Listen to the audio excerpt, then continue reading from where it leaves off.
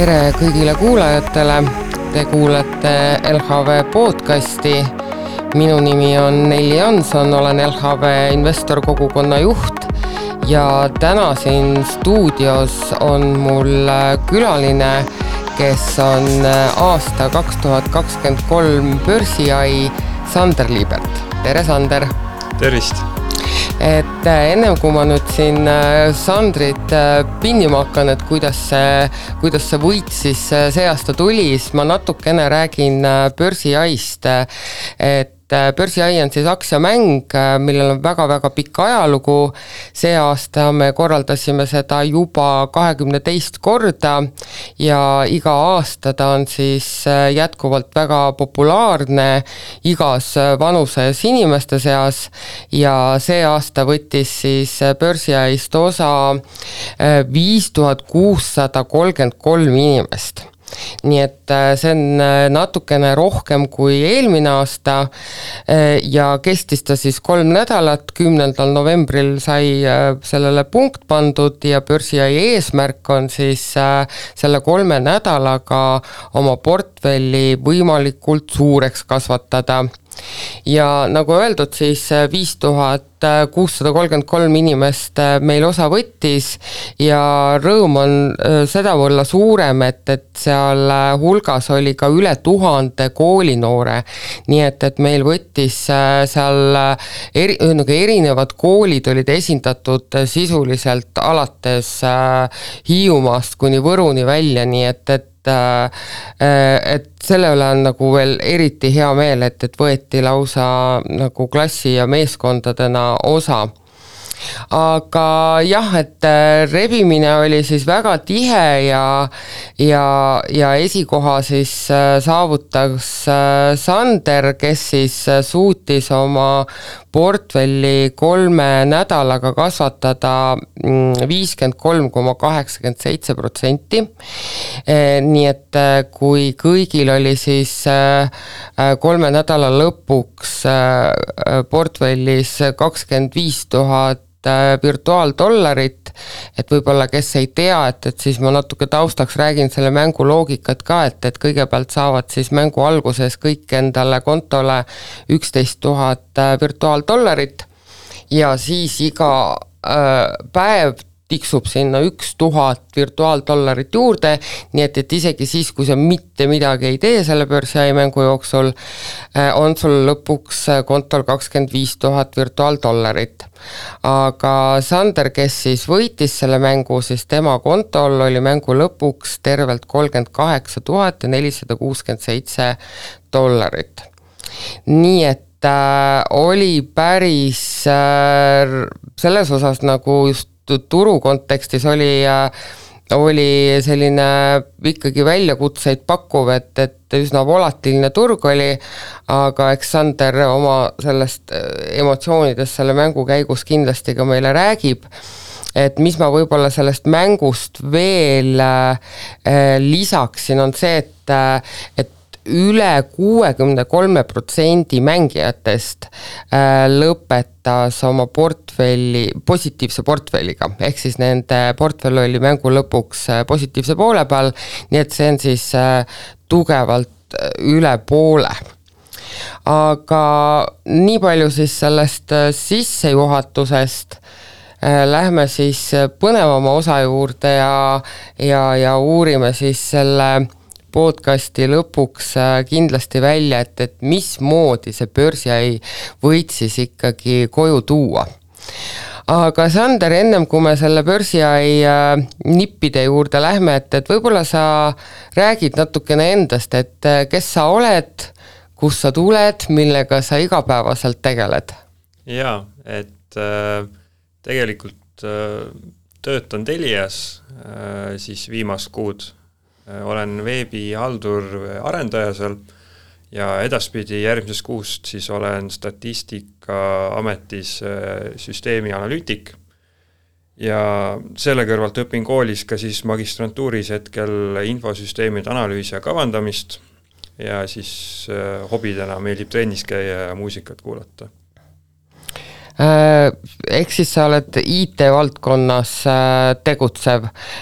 Ma võib-olla niimoodi täitsa küsin siia, et kas sa arvad, et kas see, et sa nagu IT-valdkonnas tegutsed ja väga paljud sellised ettevõtted, mis SP500 on ja mis ka sellel ajal tulemused teatasid Börsihai mängu ajal, on ka tehnoloogia ettevõtted, et kas see andis sulle mingisuguse eelise või sa ütled, et see tegelikult ei oma väga tähtsust? Ma arvan, et see andis mulle päris hea eelise, sest palju lihtsam on kaubelda selles sektoris, millega sa natuke kokku puutud. Et võtame näiteks ServiceNow, et olen isiklikult kursis, et nad on oma siis turgu laiendamas ja tean, et neil käekäik on päris hea, et see andis nii-öelda seda lisajulgust ja otsustuskindlust otsuse tegemisel siis. Aga sa oled Börsihai 2023, palju õnne veel korra, et ma olen sulle küll õnne soovinud, aga soovime siin podcasti eetris siis ka, et kas see oli sul esimene kord osaleda või sa oled varem ka osalenud? Olen varem ka osalenud, esimest korda ma osalesin tegelikult 2014 aastal. Siis sa olid vist väga noor? Ja, siis ma olin äkki 19 ja ma kokku olen osalenud, ma arvan, 5 korda kuskil niimoodi ja ma arvan, mu strateegia hakkas alles, kus ma hakkasin seda mängu võtma tõsisemalt ja mul strateegia, kui selline hakkas välja kujunema, ma arvan, et see oligi võib-olla mingi 3. või 4. korral. Okei, aga kuidas siis need eelmised mängud läksid, et kuhu sa siis edetabelis maandusid? Ma esimesel 3 mängul ei olnud veel selle avaliku saladusega kursis, et tuleb tulemuste pealt kaubelda. Okei. Ehk siis ma olin päris noor ka, et väga hästi ei teadnud, mida ma teen. Avastasin tegelikult üldse seda investeerimismaailma, et see oli palju huvitavat oli minu jaoks ja palju infot, millega siis ma korraga otsustasin loengupingis, loengu ajal süvenema hakata. Aga edaspidi ma siis jälgisin seda mängu ja hakkasin liifima siis oma strateegiat ja uurisin välja lõpuks selle, et kuidas on niimoodi, et osadel on 50% suurem portfell kui minul, et mida nad teevad. Ja siis Ma pean tunnistama, et ma tegelikult, eks ole, vaatasin kõik su tehingud läbi, mis sa seal tegid ja selles osas väga muljetavaldav, et kui ma ei eksi, siis sul oli vist ainult üks kahjumistehing või? Jah. Et ülejäänud olid kõik kasumistehingud. Jah. Nagu sa nüüd siin mainisid, et see avalik saladuseks, et peab tulemuste peale mängima selleks, et võita, et meil neid tulemusi tuli tegelikult selle 3 nädala jooksul päris palju. Mina olin üks neist, kes panustas Google'i tulemuste peale, mis oli täielik katastroof. Jah, oli küll. et selles osas nagu ei saa ju öelda, et see on nagu selline kuldvõti nii-öelda, mis viib siis selle Börsihai võiduni, et see võib anda täiesti totaalselt vastupidise tulemuse, et ma ei eksi, seal oli vist üks maksevahendaja sümboliga, ettevõtte nimel ma ei mäleta, sümboliga BAYC, mis kukkus peale tulemusi minu meelest 30%, eks ole, et kui sa siis näiteks selle peale oleks panustanud, siis oleks üks kolmandik nagu läinud sealt ettevõttest, ja sinu portfell hulka väiksem, et ehk siis see oleks toonud Börsihai mängus absoluutselt vastupidise tulemuse, et võib-olla räägiks siis hoopis sellest, et kuidas siis neid valikuid teha, et sina näiteks Google'i peale panustanud. Ma küsingi, et miks? No esiteks ma arvan, et siin natukene õnne ja õnne on tegelikult siin see aspekt, et kas see turutunnetus, mis sul parasjagu on, kas see klapib sellega, mis päriselt turul toimub. Et ma arvan, et see õnne aspekt ongi seal, et kas see sisetunne on nii-öelda kooskõlas reaalsusega. Et minul õnneks oli, mulle tundus Google'iga, ma ei tea, mul oli selline, esiteks mulle ei meeldi väga Google ettevõttena, nii et see natuke motiveeris mind ja teiseks oli see, et ma mõtlesin selle peale, et kuna praegu on väga volatiilsed ajad, siis iga väiksemgi negatiivne uudis arvatavasti ei mõju väga hästi siis aktsia lühiajalisele hinnale. Ja vaadates seda, et konkurents oli päris tihe just selle pilvemaailma üle, siis mulle tunduski tegelikult Amazon või Microsoft natukene huvitavam pakkumine. Ja siis ma otsustasin Google'i lihtsalt enda jaoks kõrvale heita. Teisalt on ju Amazonil see pilveteenus ka väga oluline osa, vaata, et olulisemgi kui Google'i jaoks, eks, et kus siis see veendumus tuli, et Amazonil see ei tule sama halb kui Google'il? Tõsi, jah, eks seal on esiteks see, et kõik ei saa turu osas nii palju vastu püksi saada, et keegi peab ikka võitma. Keegi pidi selle turu osa siis saama, mida Google kaotas, eks. Täpselt nii. Ja olen ise Amazoni neid AWS-lahendusi kasutanud ka, minu jaoks on sümpaatne toode, et siin jälle aitab väga palju kaasa see, et ma ise olen kasutanud neid tooteid ja teenuseid, et mul ma nii-öelda,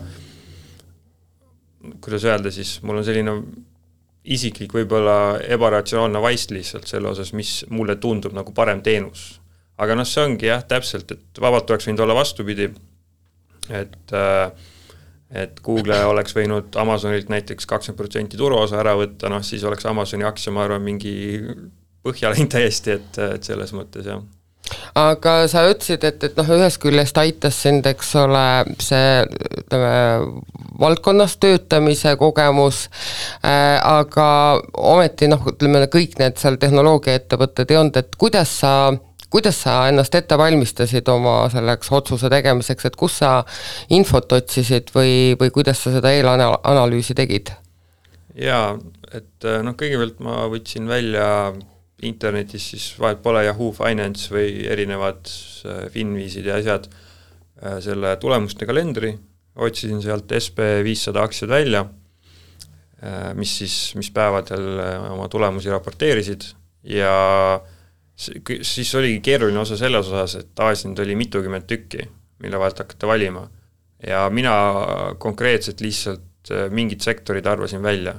Ma näiteks meditsiinisektoris üldse ei kaubelnud, sest minu jaoks on täiesti võõras, minu jaoks ma ei suuda ratsionaliseerida seda, mis seal toimub, et miks need aktsiad nii liiguvad praegu, ehk siis ma lihtsalt nagu täiesti arvasin kõrvale selle. Ma jäin sellega arvatavasti ka mõningas protsendist siis tulemusest ilma, aga lihtsalt valiku mõttes mul oli lihtsam seda valikut teha.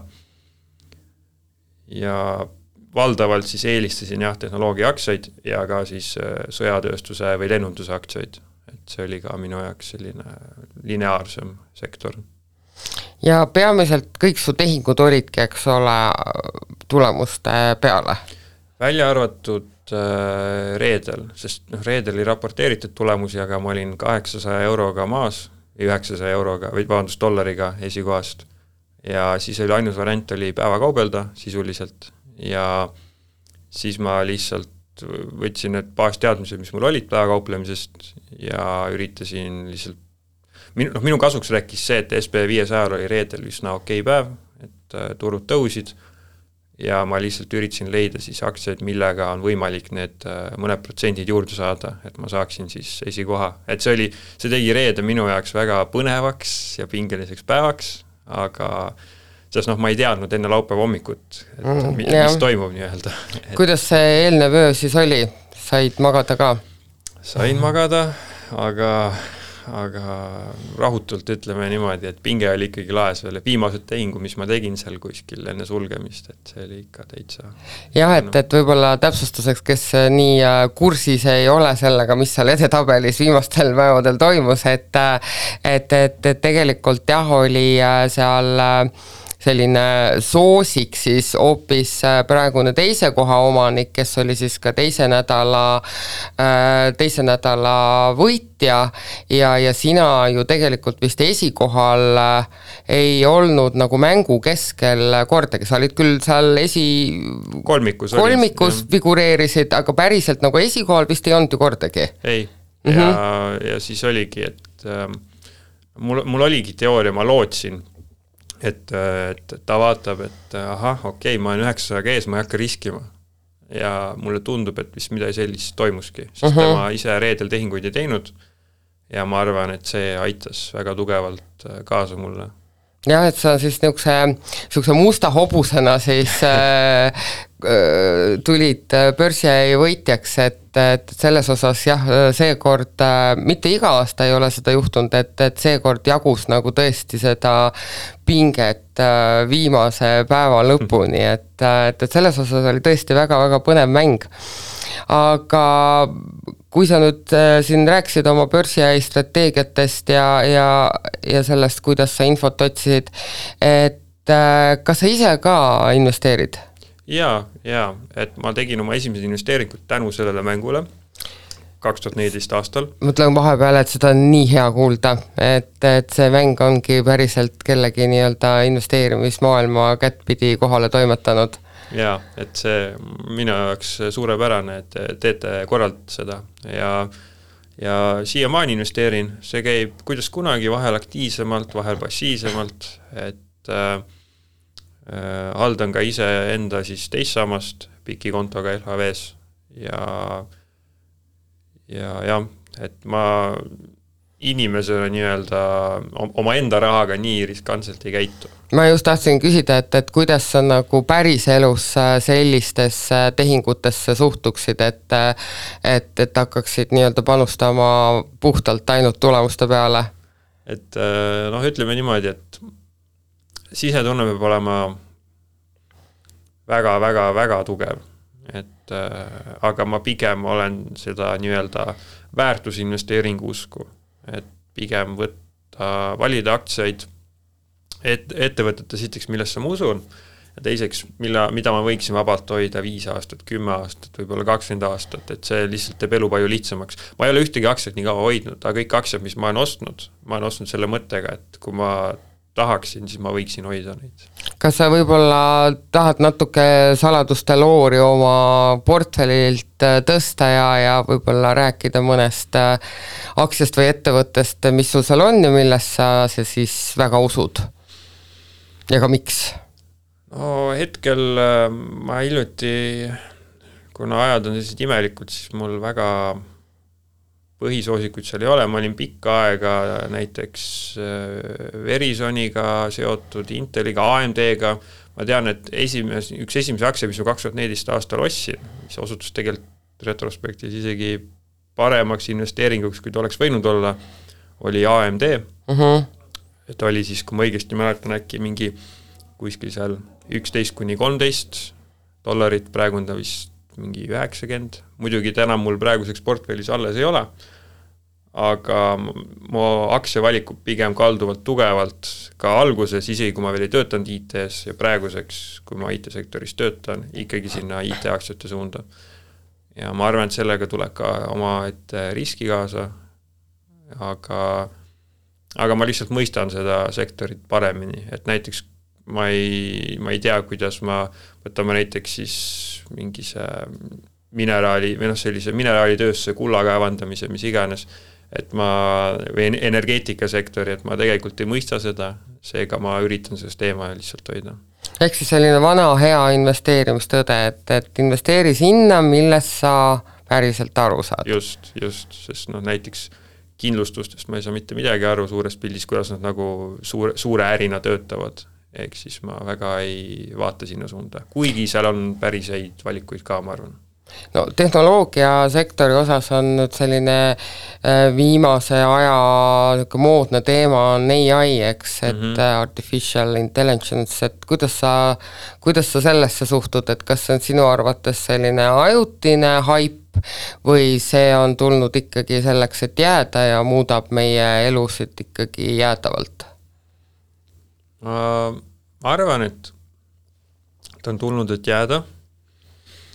Täpsemalt, mis ulatuses välja hakkab nägema, kui kiiresti see areneb, ma arvan, et seda on raske öelda, sest alati tulevad mingised uued tehnoloogiad ja nii-öelda see hype cycle on uue tehnoloogia juurutamise käigus alati hästi selline kõrge, aga ma arvan, me näeme järgmise 4 aasta jooksul, kuidas see, ma ei tahaks ajalist piiri anda, see võib olla kauem, võib olla vähem, aga kui see hype cycle hakkab ära vaibuma ja nüüd hakatakse päriselt ärilisi otsuseid tegema ja päriselt nagu pikaajalisemalt planeerima nende tehnoloogiatega, et kuidas see siis välja hakkab mängima. Praegu on nagu seda raske öelda, et kas hype cycle veel käib või kas ta on juba läbi saanud, et jah. Aga igal juhul see on teema, millega tuleb eks arvestada. Ja kindlasti, sest sellel tehnoloogial on võimu palju, mis puudutab näiteks Google't, siis minu arust ChatGPT abil on palju mugavam infot otsida kui Google's praeguseks, sest Google's, kui minna infot otsima, siis kõigepealt sa saad reklaami sealt, saad mingeid ettevõtteid, kes on oma SEO skoori optimiseerinud, mis tegelikult ei ole üldse seotud sellega, mida sa soovid otsida sealt, ehk siis üsna ebamugavaks on see tehtud. Ja mitte ChatGPT's kõik info on nüüd korrektne, aga vahel küsid üsna lihtsaid küsimusi sealt, millel ei ole vaja päris nagu teaduslikku viiteid, et lihtsalt nii-öelda kiire küsimus, kiire vastus. Kui me siin oleme Börsihai, eks ole, sellest sinu strateegiatest rääkinud ja siis sa ütlesid, et kodus ja päris rahaga sa samasuguseid võtteid oma portfellis ei kasutaks, aga ometi kas seal on midagi, mida sa, ütleme, mingisuguseid mõttemustrid või nõkse või strateegiad, mis sa Börsihai ajal kasutasid, ka üle kanda päris ellu? Jaa, kindlasti saab, et tegelikult mitte nüüd kõige kogu portfelliga, aga mingi osa portfellist, ma ei tea, olgu see 10% näiteks, võib-olla 15%, sõltub, kui suur portfell on, võib-olla 5%, aga selliseid riskantsemaid tehinguid ka teha vabalt. Et ma arvan, et eriti kui oled selle sektoriga tuttav võib-olla, et kui kõigepealt vaata, mis on selle sektori käekäik, kuidas teised ettevõtted, kuidas neil läheb näiteks see kvartal, siis ma arvan täiesti vabalt selliseid võtteid kasutada. Aga kindlasti mitte kogu portfelliga nagu seda Börsihai ajal, sest jah, olekski võinud minna teistpidi, olekski -30% olnud, et see oleks päris valus olnud, kui see enda raha oleks siis mängul olnud. Absoluutselt, aga me siin ennem põgusalt mainisime, et meil see pinge säilis, eks ole, viimase hetkeni sisuliselt.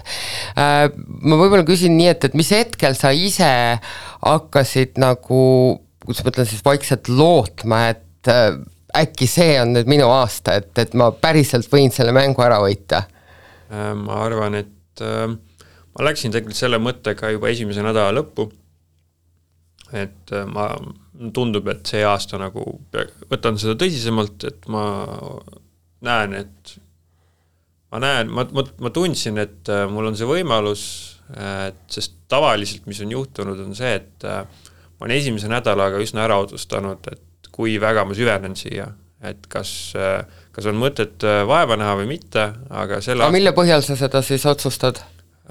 Mitu asja, esiteks on see, et kuidas eraelus ajaga on, ja teine asi on see, et kuidas mu otsused siis vett peavad, kas see, kuidas mina turgu tajun parasjagu, on nagu korrektne. Ja esimesel nädalal kuidagi, esiteks ma vaatasin, mis tulemusi raporteerima hakatakse, siis mul lihtsalt tundus, et okei, ma olen seal mingi 12. kohal, vist olin esimesel nädalal või 8. kuskil seal, et mõtlesin oma, et jah, Sander, et ma arvan, et sa saad sellega hakkama. Ja see oli see mõte, mis mind tegelikult ka viimasel nädalal aitas, et ma ärkasingi selle mõttega üles, et mitte, et ma jään teiseks, vaid ma võidan selle mängu ja ma arvan, sellepärast ma reedel ei andnud alla ja otsustasin päevakauplema hakata. See päevakauplemine minu jaoks, ma ei tegele sellega igapäevaselt, ei ole kursis sellega, aga see oli tööriist, mis nii-öelda oli vajalik, et saavutada tulemus. Et võib-olla oluline oligi see, et mitte rätti nurka visata, et ise ennast veenda selles, et jah, ma võidan selle mängu.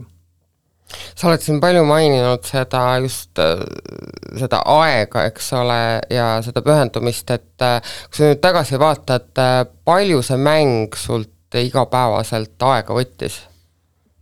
Reede võttis rohkem, aga muus osas 1 kuni 2 võib-olla. Ehk siis mitte midagi väga hullu, eks, et arvestades sellega, et USA turg on ju avatud nii-öelda meie jaoks peale tööpäeva lõppu, nii et sa ei pea seda siis ka mingisuguste muude kiirete tööde tegemiste taustal võib-olla ka tegema, et sa saad nagu teha ju, tulemused on ju ette teada, et kes teatab, et sa saad nagu natukene eeltööd teha siis üks päev ette.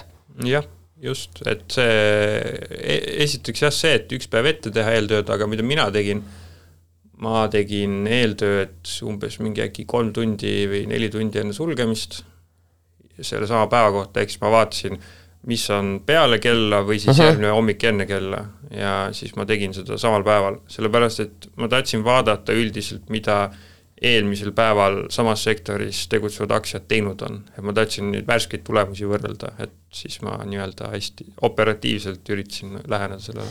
Ehk siis sa alati, eks ole, vaatasid, kuidas mingisugusele infokillule siis turg on reageerinud ja üritasid siis paralleele tuua siis sarnase ettevõtte puhul, et Just. Et ma üritasin nagu 2 tunniga päris nagu süvaanalüüsi ei tee, et kui sa 30 aktsiasest hakkad valima, et see peab päris palju nii-öelda üsna liberaalseid aktsiaid välja viskama, milleks isegi lihtsalt süvenema ei hakka. Ehk siis näiteks ongi hea koht, kus valida ainult see sektor, mida sa tunned, sest tegelikult neid aktsiaid on piisavalt palju seal, et ei pea kõiki läbi hakkama käima. Jah, sest et siis ta ilmselt ongi, see on väga killustunud, et see nagu ei suuda tegelikult päriselt ühekeskegi ettevõttesse päriselt süveneda, et sa tead igast natukene, aga samas ei tea vist eriti midagi. Just. Aga nagu siin öeldud, sai saate alguses, et Börsihai on väga pika ajalooga mäng juba ja eks ta aastate jooksul on siit ja sealt on teda mugandatud ja muditud ja ütleme siis mingi viimased äkki ütleme 3-4 aastat on ta mõnes mõttes üsna staatiline püsinud oma tingimuste osas, et siin küll mõned sellised väiksemad uuendused olnud, aga fundamentaalselt on ta üsna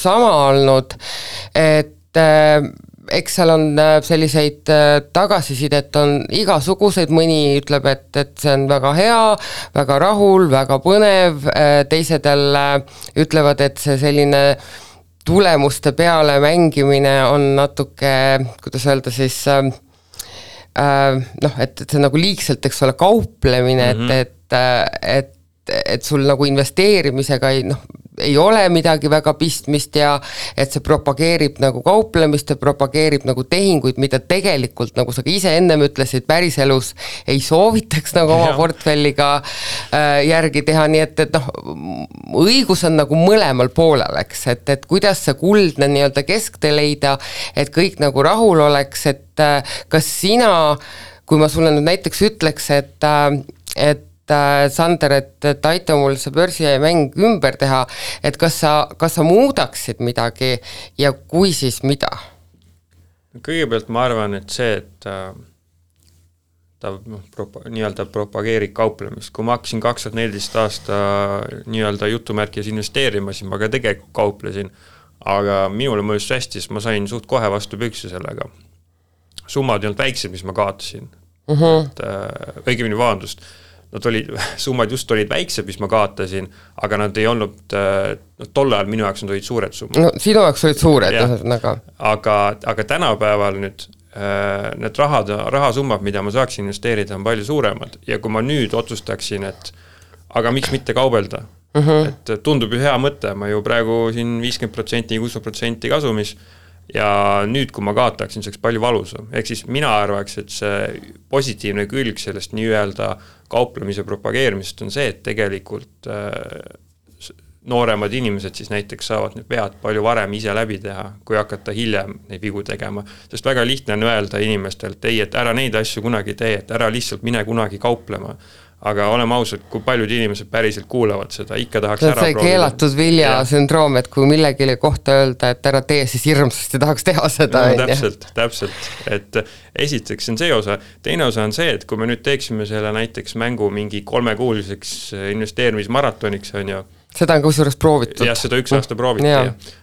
siis seal nagu tekib see probleem, et keegi paneb selle mängu põhimõtteliselt esimesel kuul juba kinni ära ja siis ülejäänud 2 kuud lihtsalt kõik vaatavad, kuidas need 1 või 3 venda seal edetabelis lihtsalt seisavad. Sest nad lähevad nii kaugele ette ära, kuna see liitintress hakkab oma tööd lihtsalt tegema. Et see oleks nagu teisest küljest igav inimestele. Et ma arvan, palju põnevam on niimoodi, kus esiteks, et kaubelda ei pea eriti olema selline tõsine strateegia investeerimiskuru, nagu selline, kes teeb selliseid tõsisemalt näiteks väärtusinvesteerimisi, nagu otsibki ettevõtte sellist varjatud väärtust ja ma arvan, et palju lihtsam on siseneda siia, et ei nagu mängijatel ka, siis näiteks nagu kui ma mõtlen enda vaatevinklist, mina 19-aastasena, kui see oleks mingi maratonmäng olnud, siis ma arvan, et mul ei oleks seda huvi lihtsalt olnud nii palju. Ja, et see ongi, et kui sa pead nagu mingisuguse sellise mänguga ennast väga pikaks ajaks siduma, et siis sul lihtsalt see motivatsioon sureb ära lihtsalt seal tee peal, et aga sellest jutust ma nagu sain aru, et sa väga ei muudaks seda mängu. Austus mitte, et ma arvan, et see nagu ta praegu on, ta täidab oma eesmärki tegelikult minu silmis väga hästi ja ta tegelikult harib inimesi väga hästi, et näiteks ütleme veel parem näide, et sa saad siin mängus kaubeldes, saad vastu näppe, siis äkki sa oma rahaga kunagi ei hakka kauplema niimoodi, et äkki siis hoiad oma enda raha kokku sellega. Et minu arust see on ka nagu tore selle juures. Ja samas teisest küljest see mäng õpetab väga hästi seda, et kuidas siis investeerida. Enne kui ma seda mängu mängima hakkasin, ma ei teadnud, ma mõtlesin, et ma tahaks, aga kuidas või kus ma seda teen. Tegelikult ma ütleks, et see mäng simuleerib seda kogemust väga hästi. Sa otsid aktsiaid, Yahoo Finance'ist näiteks või Google'ist, vahet ei ole, ja kuidas sa LHV siis selle orderi sisestad, kuidas kogu see aspekt töötab ja see emotsioon, et okei, mul on nüüd see aktsia, nüüd ma tahan seda müüa või kõik need emotsioonid nii-öelda saab läbi mängida, et selles mõttes kui rääkida alustavast investorist, siis see mäng kindlasti on minu silmis väga, väga mõju avaldav. Ja, mis tagasiside ma ka ise saanud olen, ongi, et mõnes mõttes käib USA börsiga, mille aktsiatega see mäng käib, et jääb nagu võib-olla meie inimestele natukene kaugeks ja siis on natukene ka hirm selle ees ja et see nagu kuidagi avab selle uue maailma siis investeerimises ja seda on mulle ka paljud öelnud, et mind motiveeris see mäng nagu uurima, vaatama, kust infot saab, mis aktsiaid üldse USA börsilt osta saab ja see andis mulle selle enesekindluse ja teha see esimene investeering päris rahaga ka USA börsile. Just, sest tegelikult see ei ole üldse, see tundub palju keerulisem, raskem ja hirmutavam, kui see tegelikult on. Tegelikult siis LHV-s avad näiteks investeerimiskonto, lähed sisse, võetud osta nupule ja saabki oma aktsiad kätte ja nii ongi, et ei ole midagi keerulist. Veel parem, kui saab dividende ka, et siis võid seda aktsiat hoida seal, saad iga kuu iga kvartal mõnikümmend euri, et selles mõttes täitsa tore. Aga kui nüüd sellest investeerimisest ja kauplemisest üldse nagu laiemalt rääkida, et kuidas sina tunnetad seda, et kas see investeerimise teema Eestis siis tervikuna, et kas see on endiselt selline kuidagi kuidas ma ütlen siis nagu gentleman's club jutu teema või siis see ikkagi on juba läinud massidesse või mass on ikkagi selles kontekstis endiselt liialdav sõna? Üldiselt see on nagu, mul on endal võib-olla see loogika viga, et ma lähtun ainult sellest, mida teevad inimesed minu ümber. Aga kui ma vaatan, mida teevad inimesed minu ümber, siis väga paljud inimesed on selle mängu käekäiguga seotud, nad on kursis selle mänguga ja samuti väga paljud inimesed teevad iseseisvalt investeeringuid. Et ma võiks öelda, et 10 aastat tagasi ma ei tähendanud seda eriti, aga inimesed, kellega ma suhtlesin 10 aastat tagasi, olid 10 aastat nooremad, et siis ma saan lähtuda ainult oma tutvusringkonnast ja kindlasti minu tutvusringkonnas investeerimishuvi on viimaste aastatega kasvanud ja inimesed teevad iseseisvalt ka investeeringuid. Osad isegi päris riskantseid, et ma tean, et vahel kui see krüptomull oli rohkem selline populaarsem teema, et siis päris palju räägiti ka sellest, et aga jah, et inimesed ikkagi on oma raha paigutamisega aktiivsed, mulle tundub. No kui seda nüüd ütleme, see tutvusringkond nagu kõrvale jätta ja kui vaadata sellist ühiskondlikku debatti, et kuskil meedias, eks ole, et noh, seal ütleme siis nii, et alati nii väga optimistlik mulje sellest ei jää, et inimesed on võib-olla raha targemaks saanud ja keskenduvad rohkem säästmisele, investeerimisele, et on sul näiteks mõni mõte, et mis aitaks võib-olla inimesi korraks nagu maha istuma ja võtta see aeg ja mõelda enda jaoks nagu välja, mis on minu plaan elus rahaga, kuidas ma tahan elada 10, 20 või 30 aasta pärast? Jah, kindlasti, eks seal on muidugi see aspekt, et 19, 18, 17 aastane inimene suure tõenäosusega ei oska, ma ei tahaks öelda, et ei oska, aga võib-olla ei... See on nii hoomamatu tulevik tema jaoks, jah, et seal on küsimus alles sellest, et mis mu esimene töö saab olema. Aga kindlasti aitab see, kui mõelda sellele, et kus ma tahan 10 aasta pärast olla. Üldiselt me tavaliselt ei ole seal, kus me oleme kas kaugemal, enamasti me oleme ikkagi kaugemal kui see, kui me plaanime, sest tavaliselt me ei oska nii hästi ette planeerida, me pigem alahindame iseenda võimeid. Et kui me päriselt pühendume millegile, siis tegelikult me suudame palju rohkem teha. Ja ma arvan, see oli nii ilusti öeldud, et jah, me tavaliselt suudame hulka rohkem teha. Ja investeerimisega on sama lugu, et kui võtta eesmärk, et näiteks ma tahan 30 eluaastaks, ütleme, ma olen 19 ja ma mõtlen, kui ma 30 saan, ma tahaks, et mul oleks investeerimiskontol 10 000 euri. 19-aastase inimese jaoks on päris suur raha, eriti kui inflatsioon veel otsa panna sinna, siis tegelikult 30-aastase inimese jaoks ei ole enam nii hoomamatu tulemus, mida saavutada. Ja kui sa teadlikult oled tasapisi selle nimel töötanud 19-aastaselt, siis ma arvan, et see on investeerimise eesmärgina kindlasti saavutatav. Et jah. Ehk siis oluline on ikkagi kus öelda seda trummi edasi taguda, eks, et kui oluline see on ja kui see läheb ühe korra sust mööda, see läheb sust teist korda mööda, siis kolmandas korras äkki saad sa ikkagi pihta selle jutuga ja see sunnib sind võtma selle aja ja natukene mõtisklema selle üle. No muidugi jah, seda enam, et kui rääkida siis minu põlvkonnast ja noorematest, kui me just massiliselt järelkasvu tootma ei hakka, siis suure tõenäosusega riiklikule pensionile meil väga palju mõtet panustada ei ole.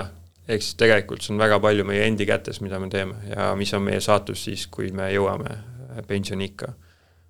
Võib-olla 19-aastaselt sellele väga palju ei mõtle, aga ma arvan, kuskil seal 19 ja 30 vahepeal võib-olla juba pisut rohkem hakkab tekkima mõte sellest, et mis saab siis, kui ma üks päev vanaks saan. Ja selle juures võib-olla ongi see kõige kurvem fakt on see, et kui sa avastad selle enda jaoks juba siis, kui sa oled vana, siis on nii, et väga palju päästerõngaid ära mallas ei ole. Just. No ongi ainult see nii-öelda riiklik pension, aga jah, see arvatavasti, kui see on liiga väike, et päriselt midagi sellega enam siis tegema hakata. Nii et siit siis jah, selline üleskutse eriti, eks ole, noortele inimestele, kes võib-olla mõtlevad, et see ei ole minu probleem, siis investeerida saab ka nii, et selleks ei pea, eks hommikust õhtuni finantsaruandeid lugema, et seda saab teha tegelikult üsna passiivselt ja väga väikeste summadega, lihtsalt oluline on alustada. Täpselt, et osta lihtsalt suvaline SP500 aktsia, ma arvan, suut julgelt võib öelda, isegi veel parem SP500 indeksit osta ja lihtsalt sinna mingi raha sisse panna ja 30 aastat, 20 aastat vahet pole, ma arvan, et see juba on rohkem kui küll. Juba tasub ennast ära. Aga rääkides rahast, et meil oli siin väga põnev podcast olnud ja aeg on märkamatult lennanud, et sinu Börsihai võiduga peale siis surematu au ja kuulsuse käis ka kaasas selline materiaalsem osa ja selleks on siis 5000 eurot. Mis plaanid selle rahaga on? Ma mõtlesin sellele, mida ma teen selle rahaga ja ma mõtlesin sellele tegelikult siis juba, kui teine mängunädal hakkas. Siis juba hakkasid mõtlema, mida ma teen selle võidurahaga, sest ma usun iseendasse, iseenda võimetesse või ma pean uskuma ja et niimoodi selle mõttekäiguga ma arvan, ma jõudsin välja nuputada seda, et 90% ma investeerin ja 10% eest ma teen endale väikse kingituse ja ma arvan, ostan käekella. Kõlab väga mõistlikult, et ühest küljest suur osa rahast läheb nagu investeeringuteks, aga et elu nagu päris selline külm ja kalk ei oleks, et siis on vaja ennast poputada natukene ja sa oled absoluutselt igas mõttes seda väärt, nii et sa oled teinud ikkagi väga tubli tulemuse, sest et konkurents oli ääretult tihe ja ma tuletan veel korra meelde, et mängus osales 5633 inimest, et seal jah, ikka tuli selle mängu nimel võidelda ja see võitlus tõi sulle ka oodatud tulemuse. Sander, aitäh, et sa minuga siia podcasti oma kogemusi ja muljeid jutustama tulid. Ma loodan, et keegi, kes võib-olla meid kuulab ja ei võtnud see aasta mängust osa, sai sellest inspiratsiooni, sest et Börsihai tuleb taas, natukene ootamist, et varsti lööb meil ette juba aasta 2024 ja siis tuleb ka uus Börsihai mäng, et sinnamaale saab ennast siis nii-öelda vormi ajada, Börsihai vormi. Just, ja aitäh teile ja nendele, kes see aasta ei osalenud, ma kindlasti soovitan järgmine aasta osaleda, et arvan, et see tuleb igati kasuks ja see on põnev. Nii et, aga tõenäoliselt siis näeme ka sinuga järgmine aasta Börsihail, eks ole, et süües kasvab isu tavaliselt. Ja. Nii et ma usun, et sa oled järgmine aasta ka kohal. Aga veel korra aitäh sulle, saime oma Börsihai, kuidas saada Börsihai võitjaks, saladused kõik teada, kõik saavad neid rakendama hakata järgmine aasta. Mina olen Nelli Jansson, minuga siin stuudios oli Börsihai 2023 Sander Liibert ja te kuulasite LHV podcasti.